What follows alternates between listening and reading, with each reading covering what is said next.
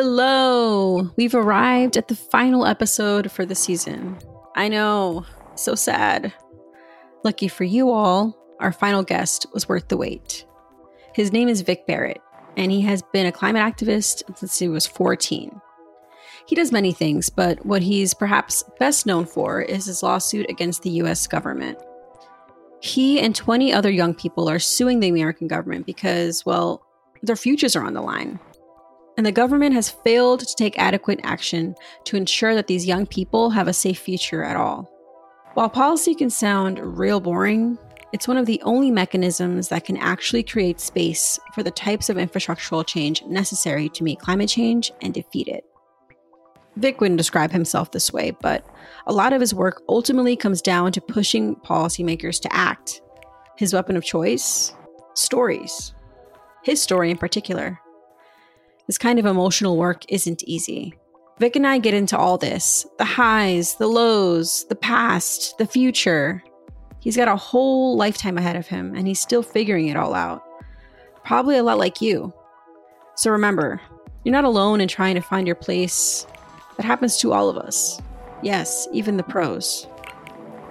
This is the Architectures of Planetary Wellbeing podcast. I'm your host, Yesenia Funes.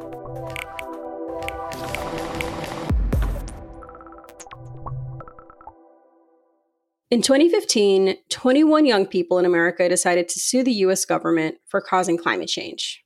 Their argument? The government is violating their constitutional rights to life, liberty, and property. Vic Barrett, a climate activist who's been in the fight since he was 14, is now 23 and one of the plaintiffs in that lawsuit. Vic, welcome. Yeah, thanks for having me. So excited to be here. So excited to have you with us. Was hoping that, you might be able to just introduce yourself and your work and share with folks a little bit about how you became a climate activist and ended up in this historic lawsuit that the U.S. government now faces.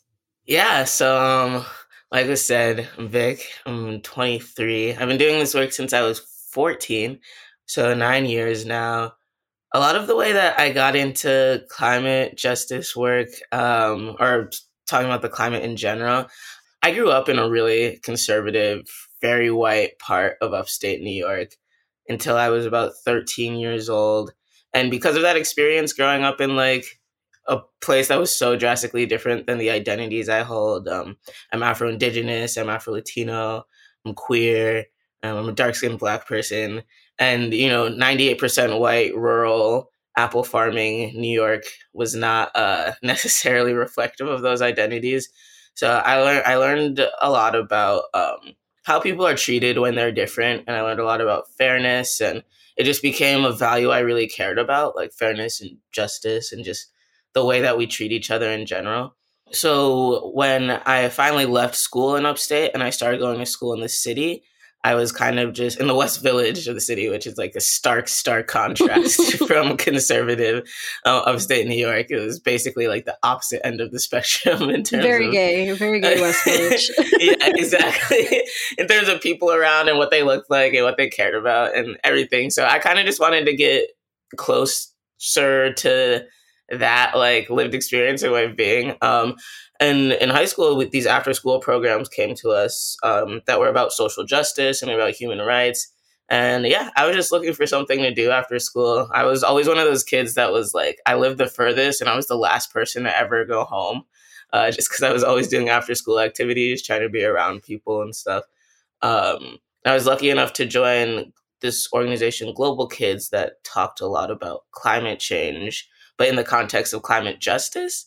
And kind of like gave me this opportunity. Climate change in my head was this like really sciencey STEM thing, something I never really like did well at. But we learned about it in this context of like, oh, Black and brown people, a lot of the identities that I am are disproportionately impacted by this issue that they do less to contribute to. And like my family in Honduras is affected by this issue that they've done less to contribute to.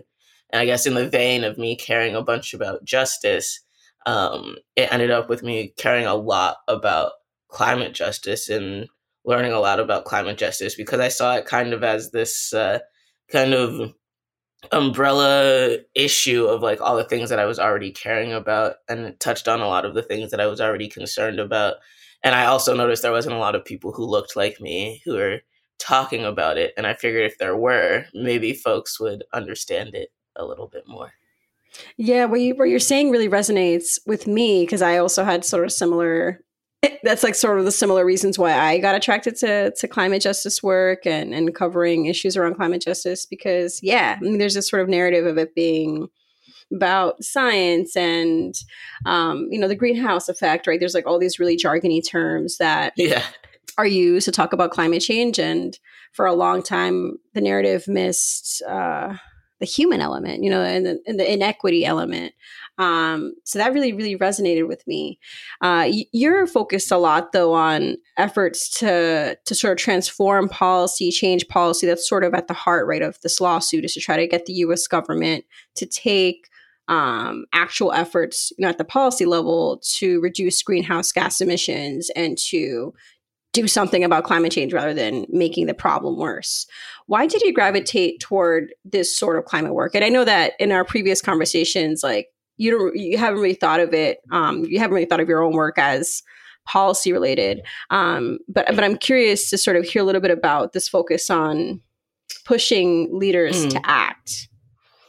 Yeah, absolutely. I think that a lot of where that inspiration came from is, so much of politics, the politics that leads to policy, is in like rhetoric and jargon, and also in like a kind of hidden way behind all the the abstract stuff is about human beings and about stories and about what folks care about. Yes. And I figured if we could frame climate change as outside of these emissions to what infrastructure we're building to, just if we could frame it outside of all these things that are numbers and inhuman, and frame it in a way that is absolutely human, which is what usually gets voters to act, what gets constituents to act, what gets government to move, that there was a better chance that climate change could become a focus of politicians and something that they wanted to talk about. Because politicians a lot of times, and policy a lot of times, relies on us not paying attention or understanding who it's going to impact or what it does at the end of the day. But if I'm out there constantly giving a narrative that explains how it impacts so many people on the day-to-day, and how it actually has to do with lived experience and quality of life, then there's a better chance that politicians and policymakers have to feel accountable to those narratives. It's easier to pretend that you can't do anything when you're giving folks abstract facts and numbers that they don't actually understand. It's harder to act like you don't have to do anything if you're letting people, if the public is informed of the fact that this is a day-to-day issue in so many people's lives, and it implicates itself in so much more than what folks figure it does. Mm-hmm. So I guess, like, to me, building that understanding amongst the public is like been a way that I've and amongst politicians and amongst policymakers is a way to kind of force them to have to answer to the fact that they're dealing with a human issue and not just an issue that people can let fall to the wayside. Yeah. It feels like empathy is a big cornerstone of your work in bringing forth these stories and in shaping public understanding and shaping the understanding of decision makers. How do we shape policy with empathy and concepts of care, rest, love? How do you incorporate this into your storytelling work?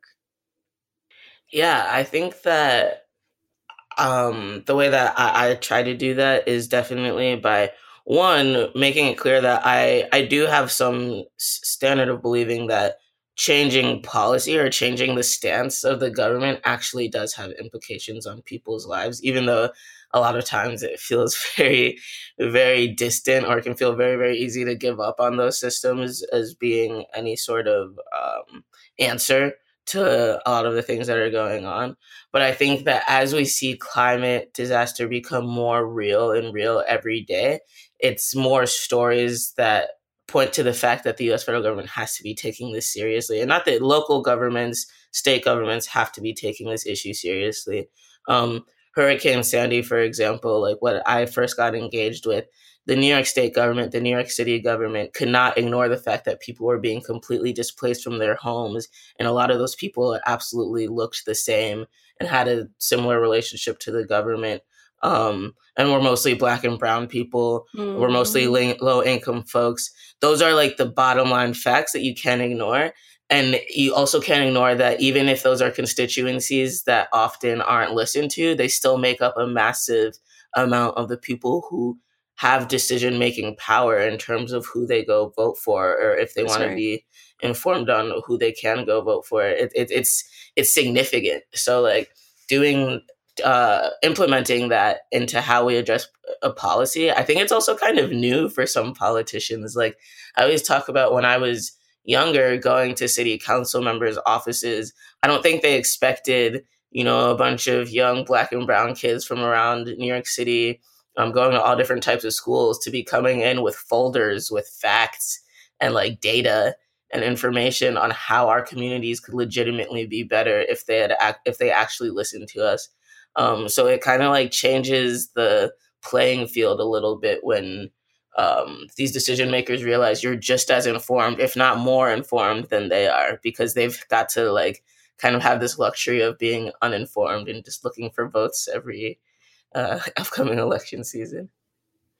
Yeah. I mean, that is a big part of what pushes them, right? And we see folks taking all the action when midterms or November rolls around. Yeah, it's unfortunate, but that's where strategy comes in, right? Yeah. This work is hard though, right? Like sharing these stories, whether they're yours or stories of others, confronting the data and the scientific reality of what we face. Like this is hard work, and it's emotionally taxing. I think that folks who don't work on climate change really struggle to understand how intense it can be for those of us who are like in this all the time. How do you take care of yourself, Vic, and find rest in this practice? Yeah, I think that a lot of the ways that I take care of myself, honestly, I think a lot of it, first of all, has to do with in this movement, like, and that I've been fortunate enough to be a part of for as long as I have been. I feel like if you, when you start to really get to know people, there's kind of these built-in mechanisms for taking care of yourself, where it's like my life at home, when I'm just at home playing PlayStation and like cuddling with my cat and, like taking my roommate's dog on walks sometimes, like that life can feel very separate than, being in Glasgow or deciding if I'm going to go all the way to Egypt or being in DC for a week doing whatever I am. That it could be easy for those things to feel really separate, but also when the young people that I get to meet, on these, like the young people that I get to relate to, of having this kind of bizarre lived experience of being an advocate in so many ways, just hit me up on a regular Tuesday and ask how I'm doing. I think that movement care that's really strongly built into the climate movement, and also just like, especially amongst the younger people in the climate movement, that's like such an important part of it all. If I had to travel to like these abstract places where I knew things might not actually make a difference, it would be way more difficult if I didn't know I was going to see some people that I consider my best friends there, even if we only see each other once or twice a year. And also, I think that I find a lot of the ways that I take care of myself or find rest is just in realizing that it's not like that it's always going to be there. Yeah. That took me a long time. That took me a really long time to realize I did not need to be doing everything and be everywhere and that the whole weight of changing the world wasn't on the shoulders as if I was just too exhausted to be someplace or not. Right. I think that also comes into that movement care, just knowing that we're all holding it down, and that if I need to spend 2 months just like being Vic, living in Madison, Wisconsin, and doing what I do there, that there's not, the whole world isn't going to end or nothing's going to fall apart, because there's other people on our team and other people on our side. So I feel like weirdly enough, I find a lot of the feelings that I can give myself care and feelings that I can take rest in inside the movement and inside how strong it is. Yeah, it sounds like community is an important element of finding that rest for you. Yeah, absolutely. It's funny because I never know if that whole introvert extrovert thing. I still never have a total grasp on, but I know that community is really important to me. If anything, I feel best when I'm around other people. No matter what, I just feel I feel great when I'm around other people, and get to kind of have that human experience of like, this is a lived experience that we all share, and that we're all trying to do our certain parts to preserve, and there's all things that we particularly care about that we're like trying to protect at the end of the day. And also sometimes we could just be really casual and be young people and hang out. Community has always been really important to me, just being around other folks and trying to understand them, and also just giving myself a break on understanding myself by kind of surrounding myself by the people that I can. For sure. I mean, I love the just like that element of hanging out. I don't know. For me, it feels like, people have like these really radical and gorgeous and dreamy like ways of talking about rest. Like, oh, I'll go and I'll take a soak in the bath and I'll get a massage. And I'm like, yo, I just want to sit on the couch. Like, I just want to play some Sims. Like, I just want to, enjoy my vices, Absolutely. and just relax and like tune out. And so that idea of hanging out really like that's it for me. That's my rest. Yeah, that's what's so funny too. I always get asked the question, at least, like, what do you do in your free time? And it's funny because I feel like I hear a lot of people answer like, I like to go on hikes or rock climbing or camping and stuff. And I was like, that all still kind of sounds like work to me. And like, I don't know. I like literally my free time. What I do in my free time is like, I have TV shows I really like. I play GTA. I love some GTA. Like, I play my PlayStation. Like, I cuddle with my cat. I have a big thing of like, I could watch YouTube forever. Like, I don't know. I just do regular people things. Like, nothing that crazy. Yeah, but it's also worth mentioning and reminding folks, like, you're 23, right? Like, you are, I mean, we're both pretty young in this call, but like, there's things that you still deserve to enjoy, right? And to find that joy. And for a lot of us, joy is as simple as video games or our cats. Yeah. And I never know if people understand me when I'm saying it, but like sometimes I really am just like, I'm a very regular 23-year-old boy. Like, whatever perfect like Pinterest apartment you might be imagining or whatever just doesn't exist. Like, I'm just, I really am just, I joke, I really am just a kid. And also doing this for so long, I do try to give myself the grace of like, sometimes I do really boring things because since I was like, 15, 16, 17, I didn't really get the chance to do that. I like had to miss AP tests to be at the World Economic Forum, or like I missed one of my senior field trips to speak at the UN. Like that right now is me reclaiming some of my just being young and not having something and not having anything to do sometimes. You deserve that. You deserve that. Yeah. I want to talk a bit more about this lawsuit though, because it's monumental, right? What y'all are doing with this lawsuit, Juliana versus United States. It's demanding that the U.S. government take action. How is that going? And what role do you think the courts play in holding policymakers accountable and, channeling the public's human rights? Yeah, for sure. The lawsuit is one of those things that, like, it's not like you could ever at one point in your life forget that you sued the U.S. federal government, I suppose. But it's so pivotal to like everything that I've been able to do and just my existence in the climate movement in this moment. And the lawsuit's been like so pivotal to my experience throughout the movement. Like, I joined the lawsuit in August of 2015 just a couple months before I also got the opportunity to go to COP21. So it was like all in that year, a lot kicked off. Yeah, and just to clarify, COP21, that's when the Paris Agreement was signed. That was like a big, one of the most like key COPs ever. Yeah. It was in Paris. My mom was kind of weary of I always have to give my mom props because she let me go to Paris like just a couple weeks after the really unfortunate attacks that happened there. But I was like, Mom, I need to go to this climate conference. Yeah. Gotta save the world. No big deal. Yeah. But yeah, so the lawsuit.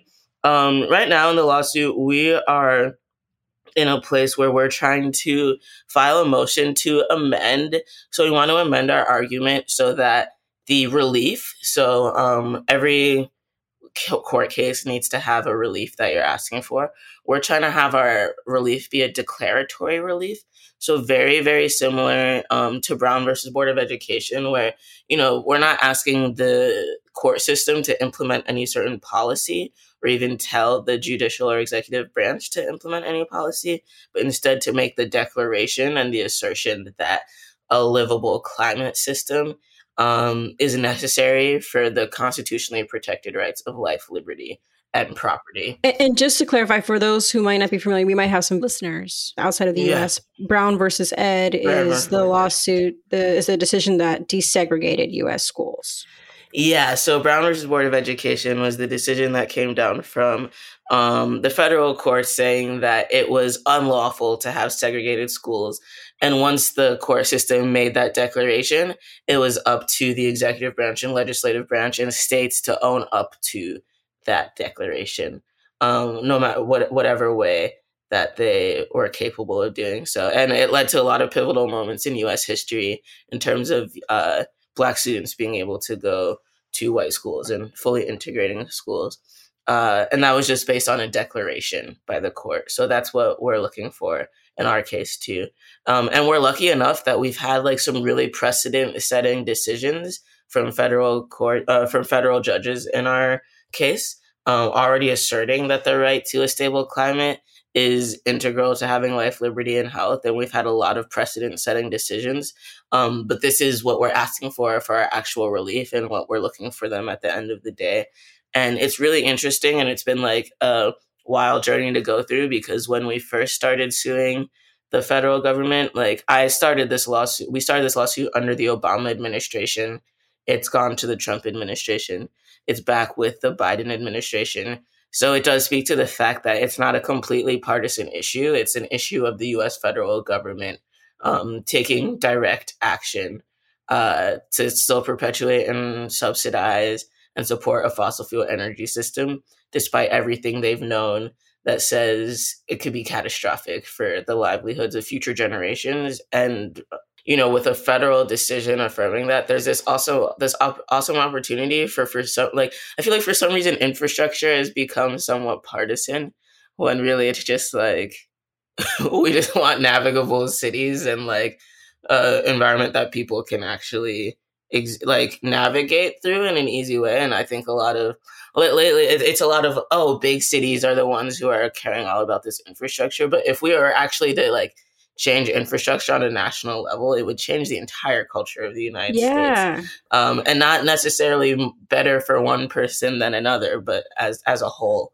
Right. And so I think that's what's really, really exciting about the idea of prioritizing, even if people don't want to talk about it as like green infrastructure or prioritizing climate resiliency, it still is just making cities better, making towns better, making the way that we can coexist better. So yeah, that's an exciting portion of it for sure. Yeah, I mean, we're talking about fewer cars, talking about mass transit, more trains, cleaner air. There's all these benefits that just cannot be underestimated in terms of what they mean for folks, like at an individual level, at a community level, the economic benefits that come with cleaner air, healthier people. There's just so much wrapped up in all this that makes this case just so exciting. I know, though, that these institutional spaces, they have their limitations, right? Like the courts are not perfect. The legislative branch is not perfect. And this is where storytelling, I think, is a key tool for you, right? Can you share a little bit more about the role that storytelling plays here, especially to sort of counteract the limitations that exist within these institutional spaces? Yeah, for sure. I definitely always try to at least have the chance to speak to the reason, as like a young Black man, like it would be, at least in my opinion, be a little naive for me to stand up anywhere and be like the courts are the entire answer to everything that I'm looking for. And I completely and fully trust them to make the best decisions. But yeah, I think that that's where the storytelling comes in for sure. And that's why I feel appreciative of our court case, at least because there's 21 plaintiffs and each one has like an incredibly unique story to tell. And that's what makes up our court case. Whether that's Levi, who is 13 years old now, was 8 when we started the case, and lives in, yeah, he's been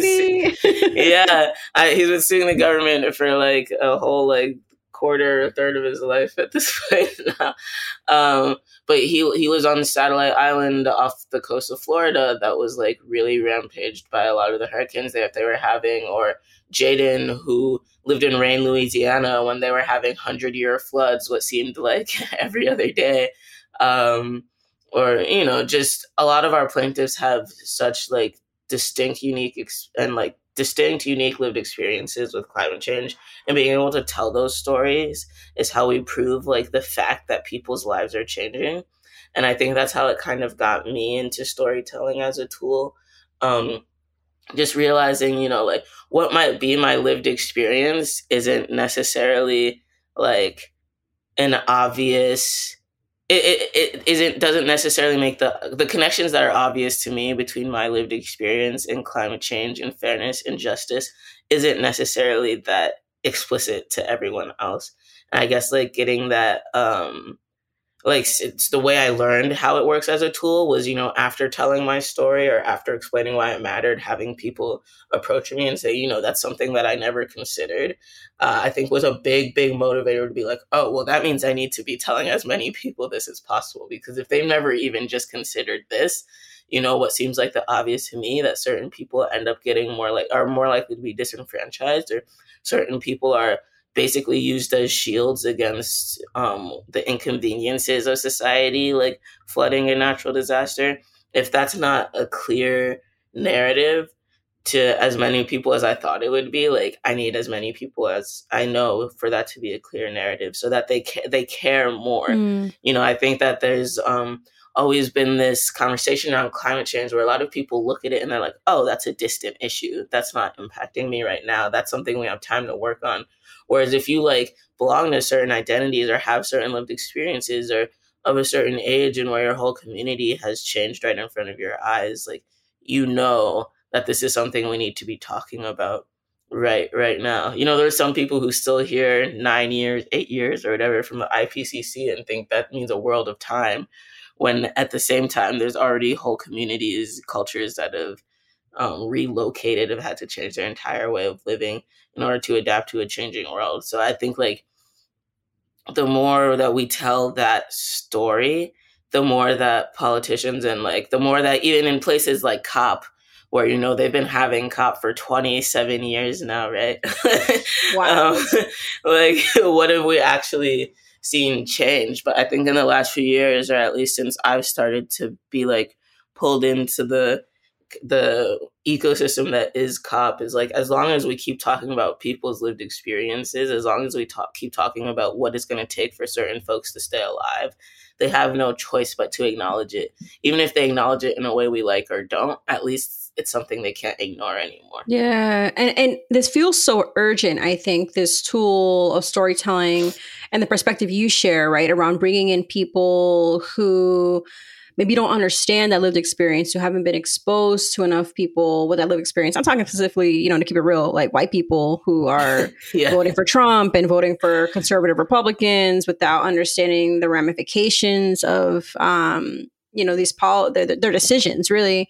And there's, I think we're living in this period of polarization that's really scary, right? Like folks are really gravitating toward these different politics, and the impacts are climate inaction. I mean, climate inaction is a result of that, right?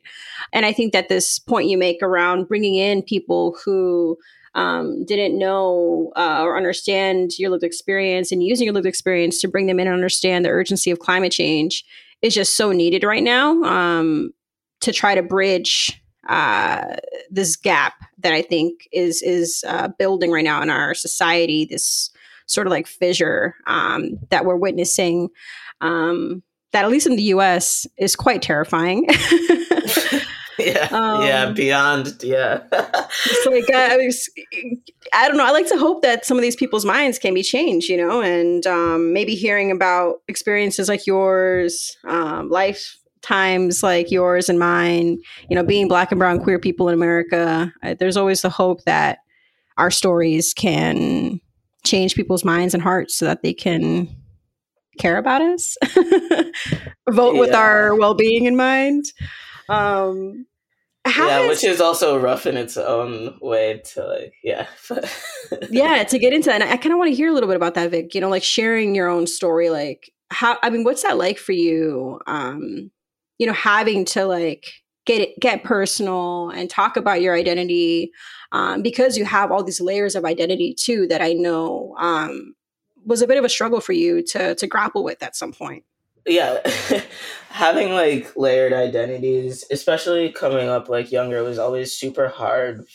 Being first generation, being Afro-Indigenous, being Afro-Latino, being queer, it just, at some points, it just felt like too much, because the world in so many ways, and to this point, I feel like just being who I am is so political or politicized.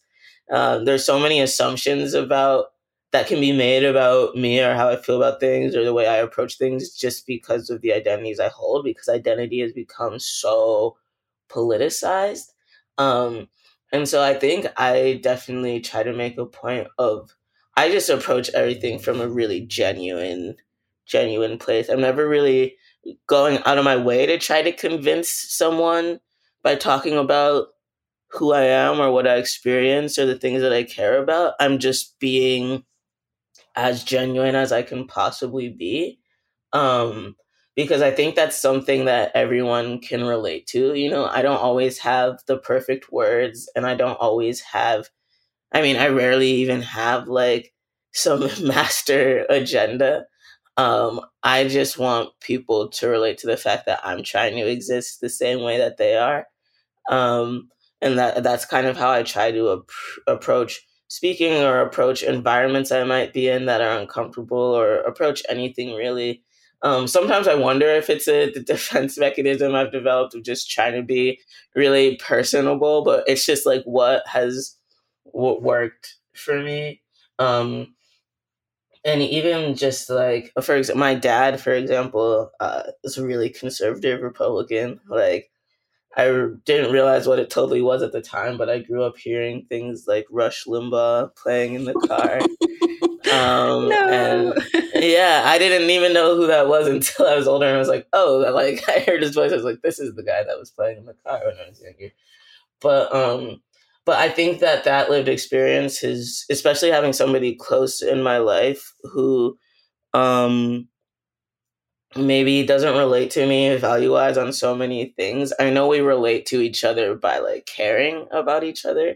And so I think that's kind of just what I try to tap into with everyone that I can. And I have noticed, like I said, when I first got involved in the climate movement, it's not like there was a bunch of like young, dark-skinned, queer Black people who were like taking up much space.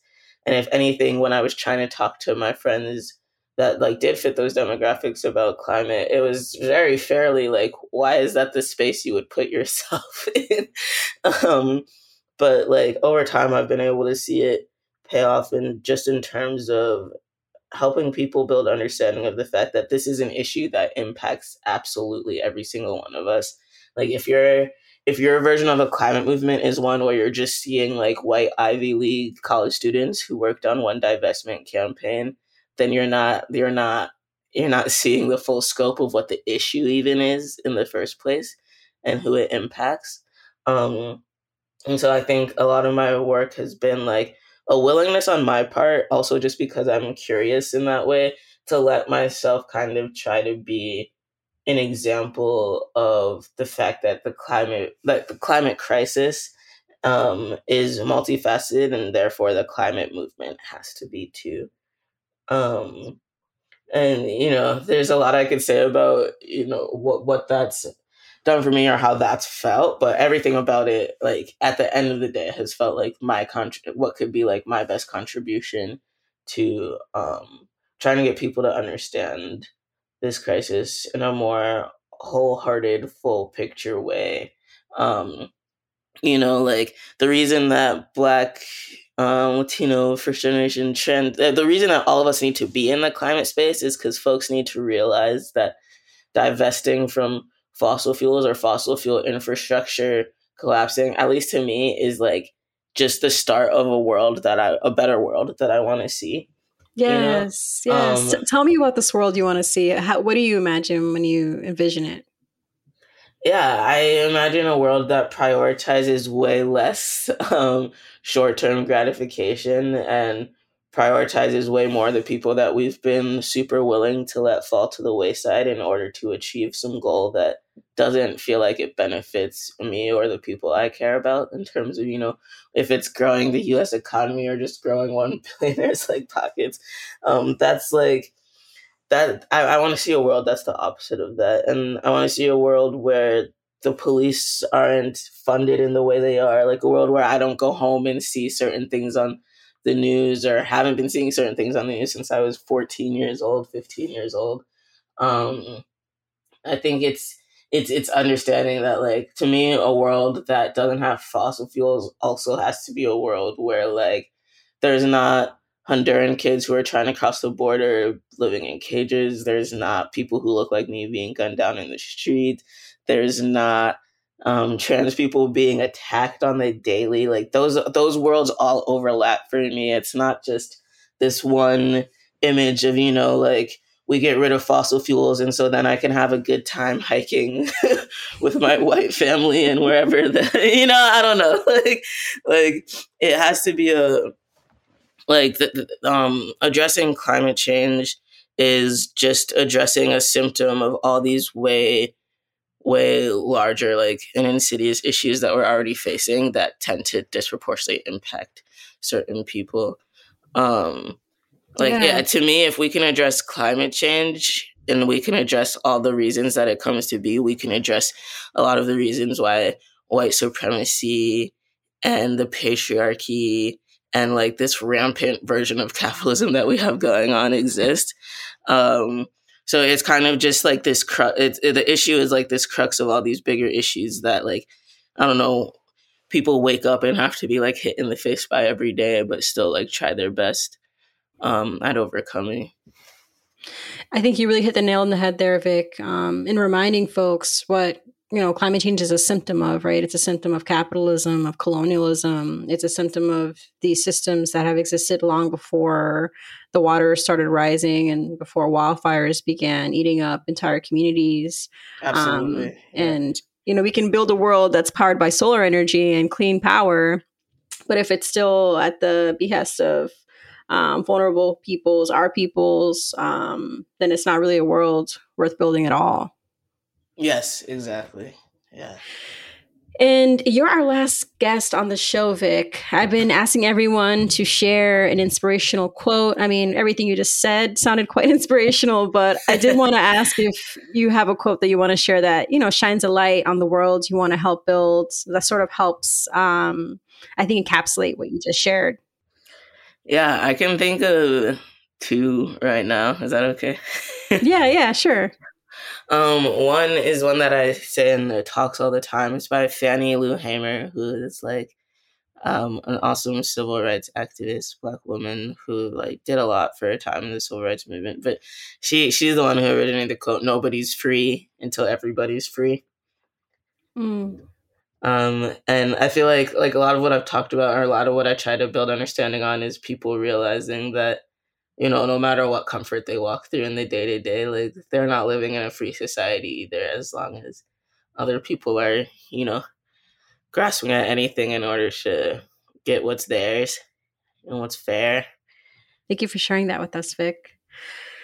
Well, that's all I've got today. But Vic, thank you again for being with us, for your vulnerability, your honesty, and for just giving our listeners a little hint of the powerful work you're doing. Yeah, absolutely. And thanks for having me. I loved all the questions, and it's always nice to get to ruminate on all the big things, that remind us why we do everything in the first place. Yeah, it's a good reminder. We need it.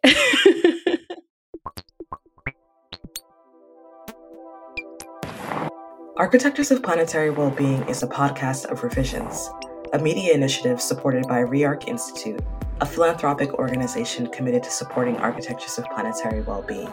For more information on ReArc, please visit www.rearc.institute. This season is hosted by Yesenia Funes. For more information on her work, you can follow her online at YesFun, YESSFUN, and her work, The Front Lines, at Atmos Magazine. This podcast is produced by Mina Kwan and Andy Christians. Music by In Atlas.